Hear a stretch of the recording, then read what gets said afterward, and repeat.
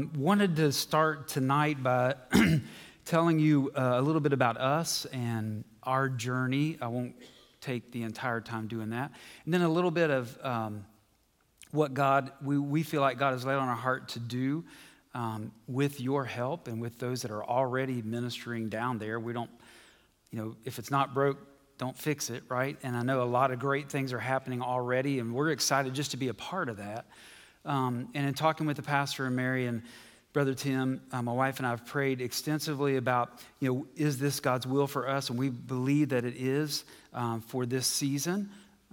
We're still doing Go Global. We were here last year and shared that with you, and that's working well. And so we're excited about what God's doing there.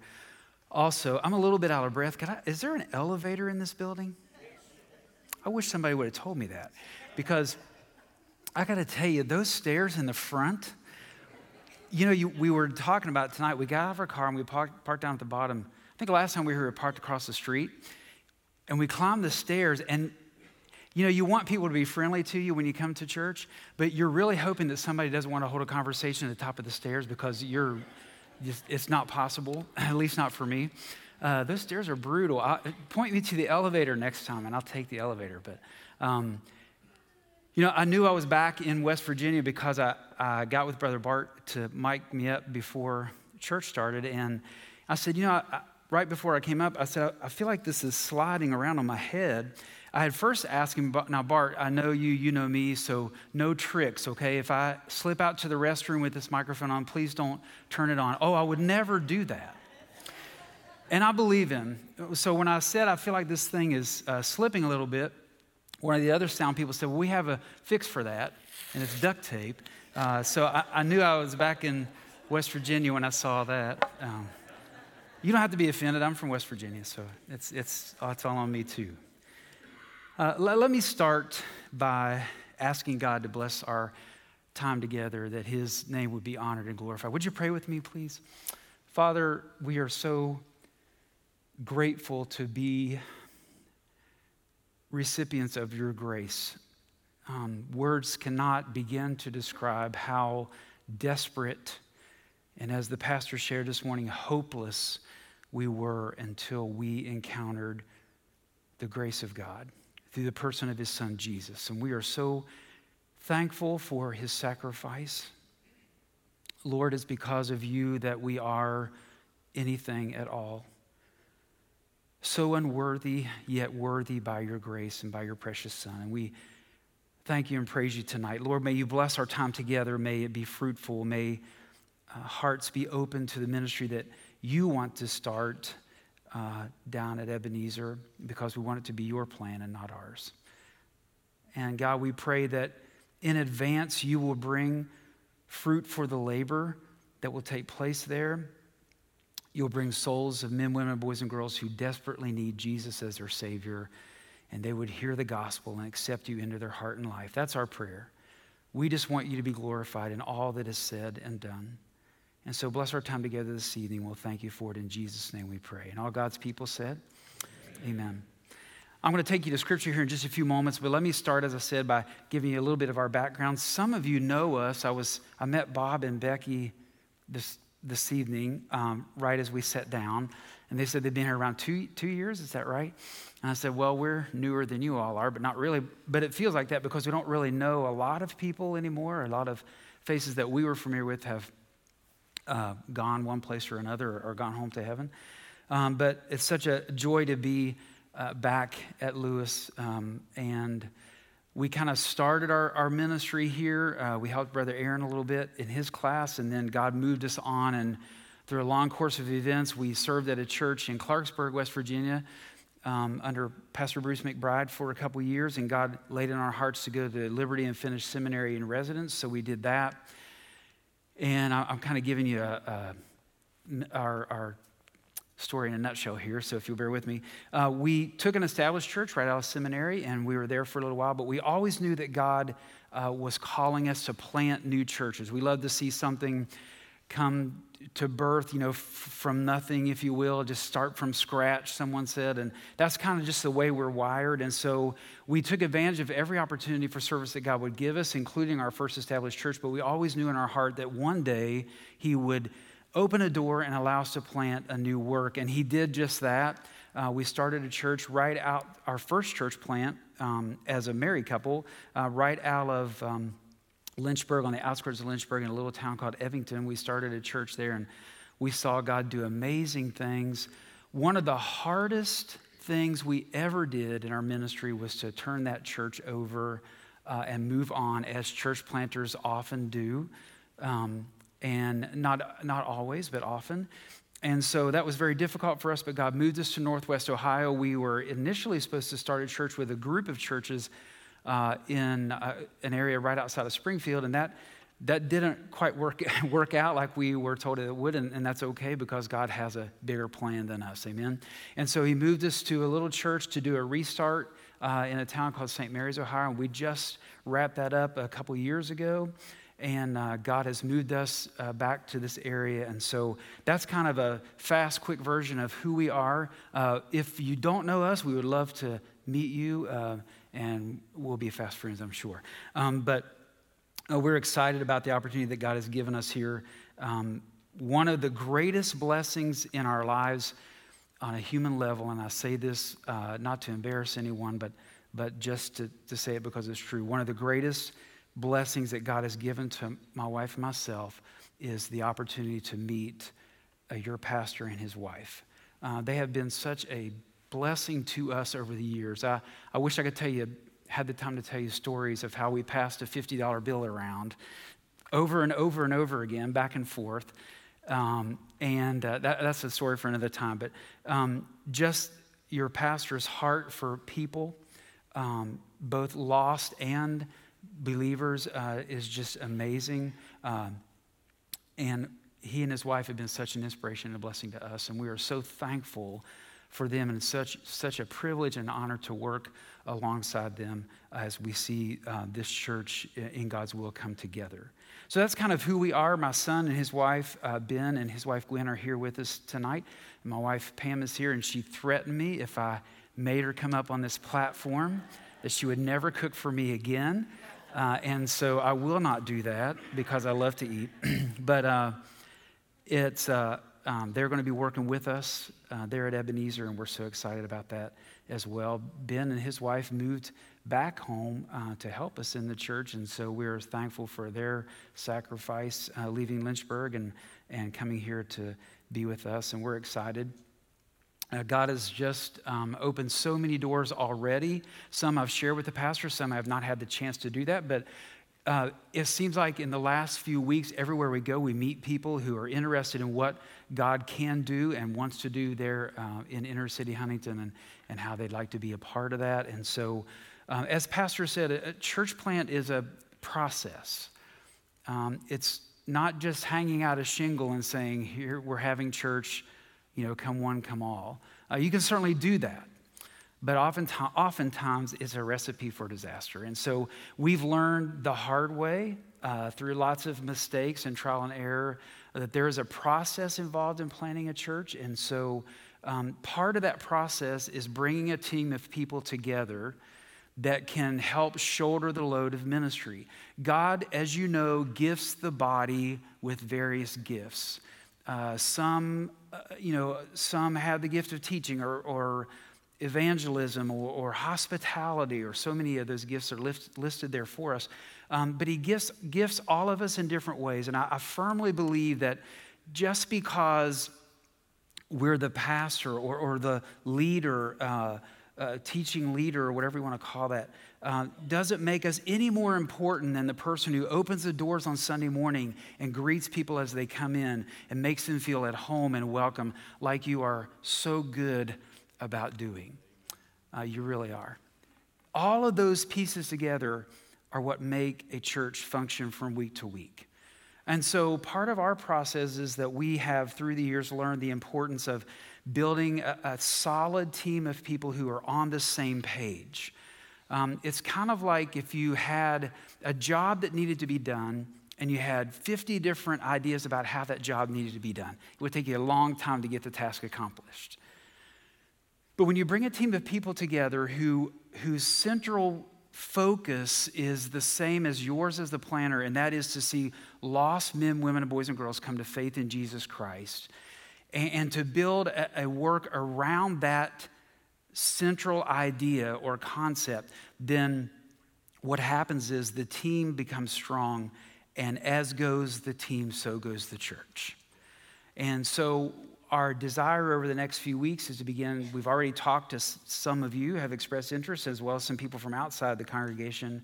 And so over the next few weeks, we want a chance to meet you and talk to you and see, what your heart is and how God might lead you to help us or to partner with us, or certainly most importantly, to pray for us.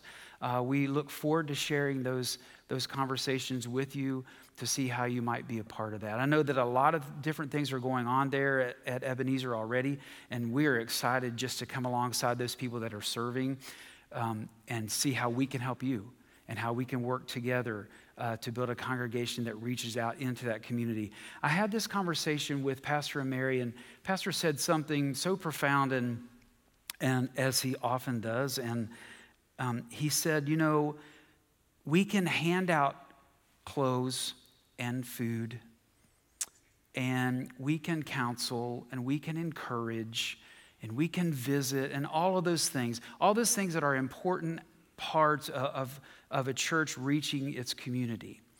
But the only way that community, like any other community, is going to be changed is with the good news of the gospel of Jesus. And so what I want you to know tonight is I want you to be confident of this, to use the words of the Apostle Paul, confident of this very thing, that our agenda is not to make a name for ourselves, not to make a name for Ebenezer, not to make a name for anyone. Our agenda is clear and simple, and that is to see people come to faith in Jesus. That's the most important thing, is it not? Listen, if we exhausted all of our resources and we spent all of our energy and we dropped over only to have the next person take our place and we failed to share the gospel, then we have failed in our task. And so that is encapsulated, if you will, what our purpose is, and that is to reach that area between 15th or 16th Street and 20th or 21st Street and 8th Avenue and over to Dalton or 10th. I can't remember the name of the streets. I should know those, Brother Bruce, because we've served there, but I don't remember those. But is to reach that area with the good news that Jesus still loves and Jesus still saves. Amen? I got amen from a couple of you. Jesus still saves, and I'm so thankful for that. There's a hope, as Pastor shared this morning, that can only be found in Jesus. Rehab is great, but rehab, just hear me out now, rehab is not what that community needs. Clothing and food, as I said, are great, and they do help build a bridge and provide opportunity, which we'll talk about here in just a moment. But clothing and food, when it's all said and done, are not what that community needs. Jesus is what that community needs. And we want to be a part of God's plan already in motion. I heard someone from the Heritage Foundation say this a long time ago in a conference, and he said, so many times in ministry, this is especially true in church planting, because you approach a plant with your preconceived ideas and everything you learned in seminary and the thing you did at the last plant that worked and the thing you did at the last plant that did not work. You approach this new work with all of those tools in your belt, if you will. And oftentimes we are guilty of forgetting the most important thing. And what I heard said was this, so many times we create the wave. Maybe it's time that we allow God to create the wave and we just learn to ride it. And so what we want at Ebenezer, what your pastor wants in his heart at Ebenezer is a church in a community that desperately needs the good news of the gospel. So that when people come to our doors, be it for food or help or whatever the case may be, what they'll leave with is way more than they came for. And that's an encounter with Jesus who can change their life for eternity. I have a long list of ideas, as I'm sure many of you who have worked there already and some of you have met about that work would have, and I would love to share those with you. I shared with someone this morning. We learned this several years ago, and you know, a lot of people come to you with ideas, and I'm sure the pastor, even an established church like ours, the pastor has experienced this. Lots of people come to you with ideas, and most of those, 90% of those are great ideas. But the bottom line is that they don't fit the vision of your church, then you don't need to be engaged in doing so. Oftentimes, the enemy will take something good, as you know he is masterful at, and twisting it and getting you distracted and off task so that what's most important gets left undone. And we don't want that to be the case. So all that to say this, our goal is to reach out into that community with the good news that Jesus saves. And he can save the lowest, most needy, desperate person. I know that because he saved me, and he saved you. Paul says in Ephesians chapter 2, we were without hope because we were without God in the world. What a hopeless, as you said this morning, what a hopeless state not to have the hope of Jesus in your life. And we want to give them the opportunity to experience that hope in a personal relationship with Jesus Christ. So over the month of October, if I remember right, what we'd like for you to do, those of you who are interested, is to take October and to begin to pray yourselves as to how God may lead you to be a part of the work that is going to happen at Ebenezer, to what extent or what level that would be. And as God gives you answers, then we certainly welcome you to come to us. And then the following month, we're going to sit down with the pastor and some of the ministry staff, and we're going to kind of look over those names and reach out to many of you and see how we might put a team together to approach the task of reaching the Ebenezer community with the gospel of Jesus Christ. Isn't that exciting? Amen? Exciting that your church, our church, has the opportunity to go into a community that is desperately in need of a Savior and reach them with the good news of hope found only in Christ. Now, as I promised, I would be remiss if I didn't take an opportunity to preach for you, but I've got 17 minutes, and so I'm going to do this as quickly as possible. If you have your Bibles tonight, let me ask you to take them and turn to Acts chapter 8. Acts chapter 8, I want to share just some thoughts with you very quickly as we look at the life of a man named Philip. Now, you may have heard or been taught that Philip the evangelist and Philip the disciple or the apostle were one and the same person, and scholarship is kind of up in the air on that. We look at history, the history of the church as far back as the 2nd century, and we kind of see that they're not the same person. But Philip was one of the elders or deacons raised up in the early church around the time of Stephen to minister to the needs of the church as a body, so that the apostles, as Acts tells us, could devote themselves to prayer and the study of the word. And so Philip is used by God in a mighty way. And I don't really have a title for this sermon, except just some thoughts that as I've read this passage of Scripture and I've looked at this man that was so mightily used of God, not a Paul or a Peter or a John, maybe someone you're not even really familiar with if you're not that familiar with the book of Acts. But Philip was certainly used of God in a mighty way. And I looked at this particular instance in his life and how God used him. And I thought, in a way, this is how God may use someone who endeavors to be a part of a ministry like Lewis Memorial or like Ebenezer or any other church for that matter. What kind of a person does God use? Is God able to use? And I think we identify some things in the life of Philip that I want to share with you quickly. I'm going to read beginning in the first part of the chapter, and then I'm going to skip, not for any reason except the story of Simon. I'm going to skip that part because I want to skip down to the latter part of the chapter and share with you what I really want to talk to you about for just a few moments tonight. Verse 1 of chapter 8, the book of Acts says, "And Saul approved of his execution, being Stephen.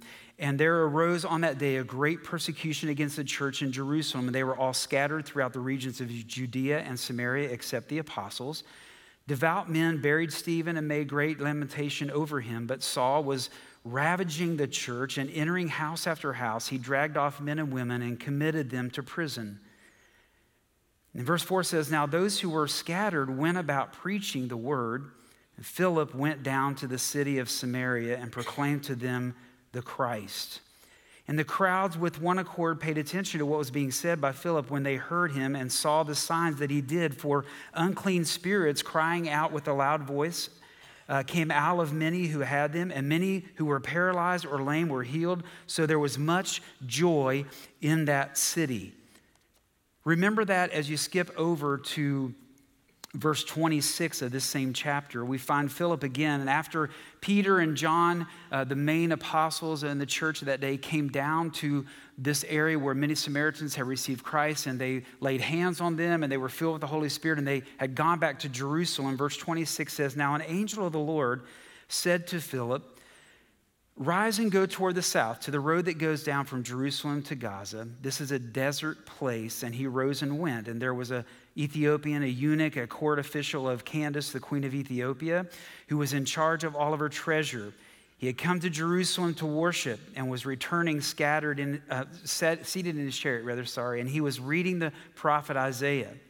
The Spirit said to Philip, go over and join to his chariot. And so Philip ran and heard him, and reading Isaiah the prophet asked, do you understand what you're reading? And he said, how can I unless someone guides me? Wow, what a door of opportunity, wide open, Brother Matt, is that right? I mean, how could you ask for any easier opportunity than that?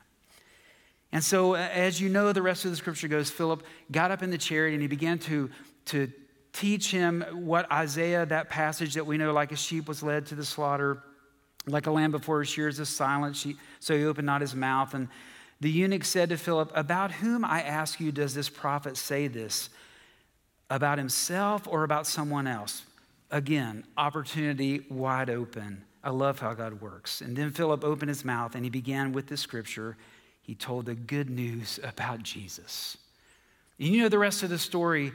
Obviously, the Ethiopian eunuch opened his heart and received Christ when he heard the good news, because they went a little further and he said, hey, what prevents me from being baptized? And Philip said, well, since you believed, let's get to it. And so he baptized him, and then the Holy Spirit led Philip away and the eunuch back home.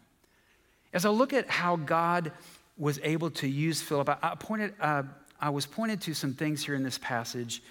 And let me just share these thoughts with you quickly in the time that we have remaining. I believe that for someone to be used of God like Philip was, for you and I to be used of God, I believe we have to look at ministry in this way. In the midst of obstacles, may we see opportunity. In the midst of obstacles, may we see opportunity. Now listen, Stephen had just been stoned. We were told that in the first part of the chapter. When this first martyr of the organized church was Stephen, and Paul, as we learned, was responsible for that. Saul, later to be Paul, was responsible for that. But when this happened, in the first few verses of this chapter, it became open season on Christians. You read it there for yourself as we read together. The church began to be persecuted unmercifully. And men and women were dragged out in the streets and were imprisoned, a lot of them at the instruction or at the hand of the apostle, soon to be Apostle Paul, now Saul of Tarsus. But it was open season on the church and its leadership in Jerusalem. And as a result of this, Christians, including Philip, were scattered. But what does Scripture tell us they did? Read verse 4. They went about preaching the gospel. You see, Philip and these called out, separated, godly men and women didn't see this as an obstacle, rather an opportunity. It's kind of like what we learn from the book of James on over in the New Testament. You know, James begins his letter to the church saying, you know, to the 12 tribes which are scattered abroad, talking about the diaspora or the mass exodus of Christians into the corners of the Roman Empire. Little did the emperor and his entourage know that they were sending out a mass exodus of missionaries who had in their heart the truth of the gospel. God makes no mistakes. Amen. God makes no mistakes. But this same thing is described here in Acts. They took advantage of opportunity instead of seeing the persecution as an obstacle. Now, I don't know that we will encounter persecution as Scripture tells us at Ebenezer, or you will encounter that here at Lewis. But we certainly have opposition in our lives, do we not? Sadly, a lot of the opposition to ministry endeavor comes from believers. Ooh, it really got quiet. Nobody in this room, I'm sure. But the fact of the matter is this. They're like David and all of the people that tried to tell him that he wasn't able to go up against Goliath. There are people who will tell you, hey, you want to serve God? You don't really have what it takes. You need some more time, some more polish. That can be an obstacle, if you will. Maybe it's a financial thing. Maybe it's a health issue. Maybe it's a lack of education. Maybe it's just a lack of opportunity prior or experience. Rather than seeing that as an obstacle, may we see those as opportunities for God to work in and through us. Because let's face it, isn't it really about God anyway? Is it about you and me? Because if I remember the words of Jesus, he made this statement: without me, you can do nothing. Without me, you cannot plant a church. Or you may gather a group of people together. And you may be on the same page for a while. You may have exciting, enthusiastic music and all of those things that people consider to be a church. But the true church will not be planted without God. You can't maintain a church like this fantastic church that God has given us here without God. Jesus said it clearly: without me, you can do nothing. So are there obstacles really with God? Absolutely not. So whatever God brings your way or allows to come into your path, may we see it as opportunity instead of obstacle. In the midst of obstacles, may we see opportunity. So Philip took advantage of what he saw as opportunity, and he did what he knew to do. He preached the gospel. And what was the result of that? Well, that brings us to our next point, because not only do we need to see opportunity instead of obstacles, but we see here in Philip's life that this statement, I believe, that he makes by the way that he lives, and that's something that you and I need to be able to say as well. May satisfaction not rob us of sensitivity. You say, well, what in the world are you talking about? I really don't know, so I wrote it down, but I really do know. May satisfaction not rob us of sensitivity. In other words, when God speaks, may we not be so comfortable that we fail to hear him. Now, where do we get that from this passage? Well, on 2 occasions, God himself, through the angel of the Lord the first, and through his Spirit the second time, speaks to Philip. And obviously, Philip hears God speaking because he does what God says. Now, let me share with you something quickly as we move through this passage. To use a modern day measure for success, Philip was red hot. Red hot. I don't mean he looked red hot. That would be sick. I mean, Philip's ministry was on fire. I mean, he was going strong. When you read down through there, if you go on and you read those verses following verse 4, what we see that there were droves of people that were listening to Philip, and they believed what he said about Jesus, and they gave their heart and life to Christ, and baptisms were taking place. Philip's ministry was on fire. He was going, full throttle. Very strong, his ministry was. He was preaching, and folks were responding. Not just folks, but these were Samaritan folks. The folks that nobody liked, especially the Jews. They considered them illegitimate. And we don't need to go into all the details about that, but these weren't the popular people. But God was reaching them with a message of his son through a man called Philip. And he was enjoying ministry success. And so if Philip was like you and I, when things are going good, we just kind of kick back and put our feet up and say, well, God must be pleased with me. I'm satisfied. I'm good right where I'm at. Now listen, hear me clearly. I'm not suggesting even that God would move any of you that are sitting here tonight from Lewis Memorial Baptist Church to join Ebenezer or missionary effort or anything like that. But the fact of the matter is this, oftentimes we enjoy a little bit of success and we become comfortable. And oftentimes the case is this, the Holy Spirit speaks to us and says, I want you here, or I want you doing this or that, and we miss the message altogether. May satisfaction not rob us of sensitivity. God spoke, and Philip heard God's voice. Tonight, if your desire is to be used of God, don't allow your comfort or your satisfaction with your family, with your job, with your church, with your school, whatever the case may be, don't allow that satisfaction to rob you of being sensitive to the Holy Spirit when he speaks. So, oftentimes we do see that, satisfaction or being settled robs us of sensitivity. May that not be the case if we desire to be used of God. Thirdly, and we'll wrap it up here, and that's this. And I asked my family on the way here if they understood what I was saying, and they got it, so hopefully you'll get it. And if you don't, just don't tell me, okay? But that is this. May the call alone determine our availability. Opportunity, sensitivity, availability. I know your pastor has used this before, and if I'm not mistaken, Trey said this last time when we were here and he spoke, that God really doesn't need your ability, he just needs your availability. And so what we see here in Philip is that God's voice was heard, and when God spoke, simply put, Philip obeyed. He got on the desert road from Jerusalem to Gaza. He encountered the Ethiopian eunuch. He got up in the chariot when God told him to. He shared the scriptures and he told about Jesus when God told him. He was available.